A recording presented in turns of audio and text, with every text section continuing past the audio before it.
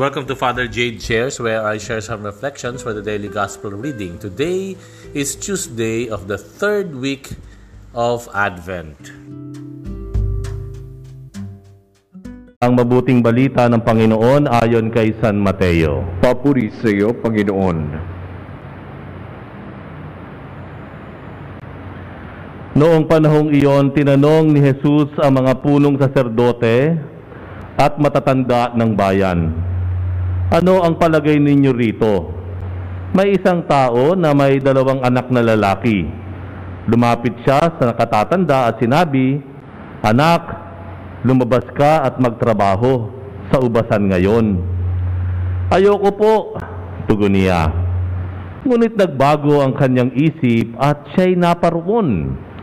Lumapit din ang ama sa ikalawa at gayon din ang kanyang sinabi.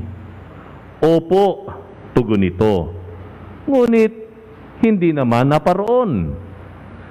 Sino sa dalawa ang sumunod sa kalooban ng kanyang ama? Ang nakatatanda po, sagot nila. Sinabi sa kanila ni Jesus, "Sinasabi ko sa inyo, ang mga publikano at masasamang babae ay nauuna pa sa inyong pasakop sa paghahari ng Diyos. Sapagkat naparito sa inyo si Juan at ipinakilala ang matuwid na pamumuhay at hindi ninyo siya pinaniwalaan. Ngunit pinaniwalaan siya ng mga publikano at ng masasamang babae.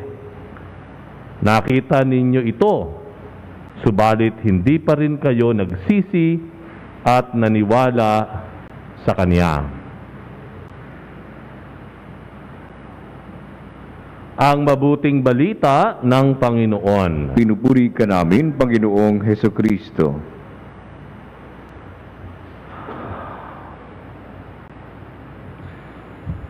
Kanina po ay papunta ako dito sa ating himpilan ng Veritas para sa programang Kalakbay ng Kabataan ng alas 10. Ano po? At maaga rin naman ako nakaalis ng seminaryo. Ngunit ako po ay nahuli sa EDSA.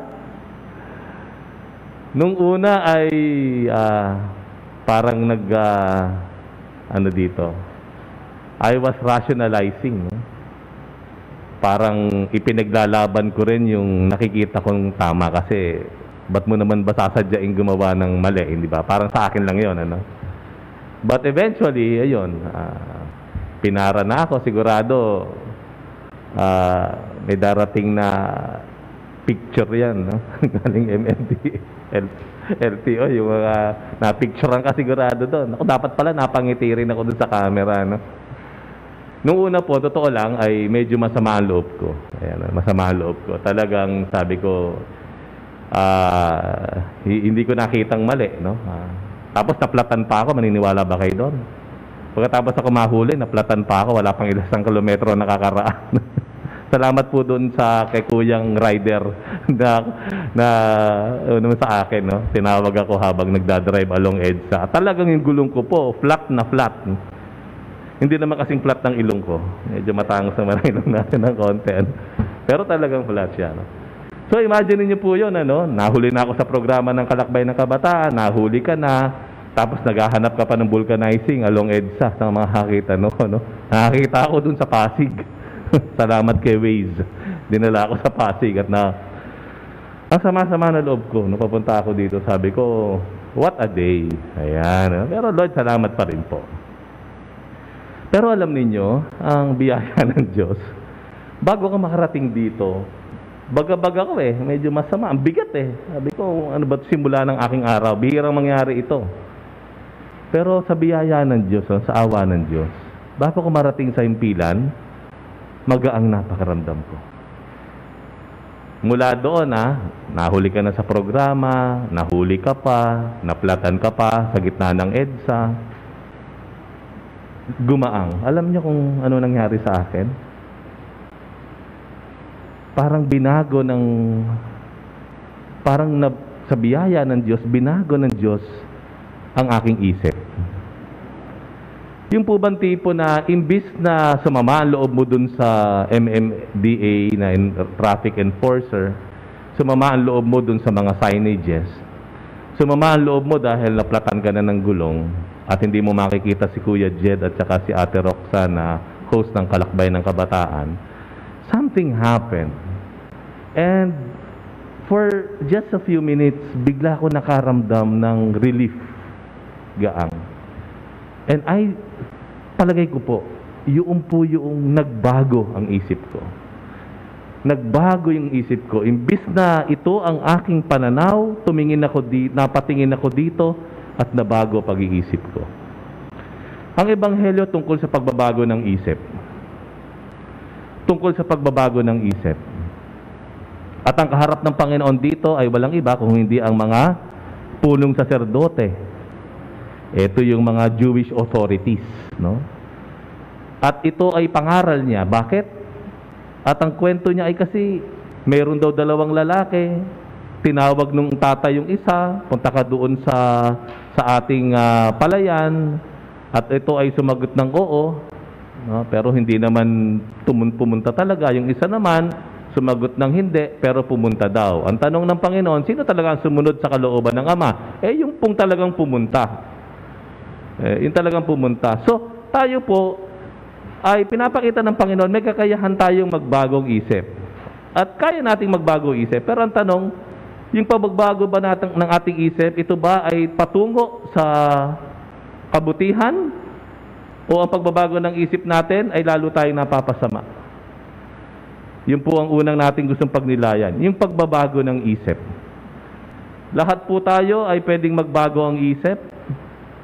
Pero ang tanong, ang pagbabago ba ng isip natin ay mula sa mabuti papuntang masama o mula sa masama papuntang mabuti? Ang kinalulugdan ng Diyos ayon sa Ebanghelyo ay yung mula sa masama at napabuti. Pagbabago ng isip. At marami po tayong matutunghayan, no, sa panahon ngayon ng pangangailangan ng pagbabago ng isip. Dahil marami tayong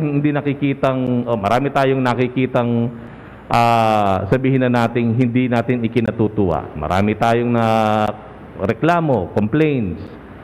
Marami tayong kinasasamaan ng loob o nagtatampo tayo. Meron tayong pananaw sa ating sarili, mahina tayo, ganito na lang tayo, kinaawaan natin masyado ang ating sarili. Ang paanyaya ng Panginoon, malinaw sa Ebanghelyo. Magbago tayo ng isip. Tumingin tayo sa ibang anggulo, from another perspective, and let that perspective change our minds. Yung pag-iisip natin. At yun ay marami pong sa atin ang makakalaya sa sobrang bigat ng kalooban kung magkakaroon lang tayo ng lakas ng loob na baguhin yung ating pag-iisip. Kagaya po nung nasa Ebanghelyo. At ito naman din ang paanyaya rin ng ating panahon ng Adbyento. At ito ay pinangaral din ni San Juan de la Cruz. Pagbabago ng isip. Pero, yun lang ba ang kailangan? Nabago lang isip mo? Kagaya kanina, sapat na ba yung nakita ko na, okay, mali din ako doon, mali ako doon. Whether I like it or not, I admit it or not, mali rin ako, mali ako. So, I admitted, so, that relieved me. Pero hindi ng una at huli. Dahil pagkatapos ng pagbabago ng isip, kailangan din ng pagbabago ng ating kalooban, o change of heart, metanoia, no? Pagbabago ng isip. Hindi lang pwedeng nabago yung isip natin and then hindi naman nabago yung ating kalooban. Ano ibig sabihin ng pagbabago ng kalooban? Pagbabago ng kalooban, ibig sabihin po niyan, ay pagtatama na. Pagtatama. A good resolution. Ayan, ano? A good resolution, we are resolved to do better. Tayo ay magsisimula na mas habaan ng pasensya, mas lawakan ng pag-iisip, ang pangunawa. Ito ang kakailanganin. So, after the change of mind, we have to change our hearts as well. Baguhin din po natin so that yung pagbabago ng isip natin, yun ang gagabay sa atin sa mga susunod pang pangyayari sa ating buhay. Ito ang magagabay sa atin sa mga darating na araw. Sa iba't iba pa at hindi natin matansya na mga pangyayari sa ating buhay. Maliwanag ang paanyaya ng Panginoon sa atin. Tayo ay may kakayahan, baguhin ang ating pag-iisip na dapat ay humantong sa pagbabago ng ating puso.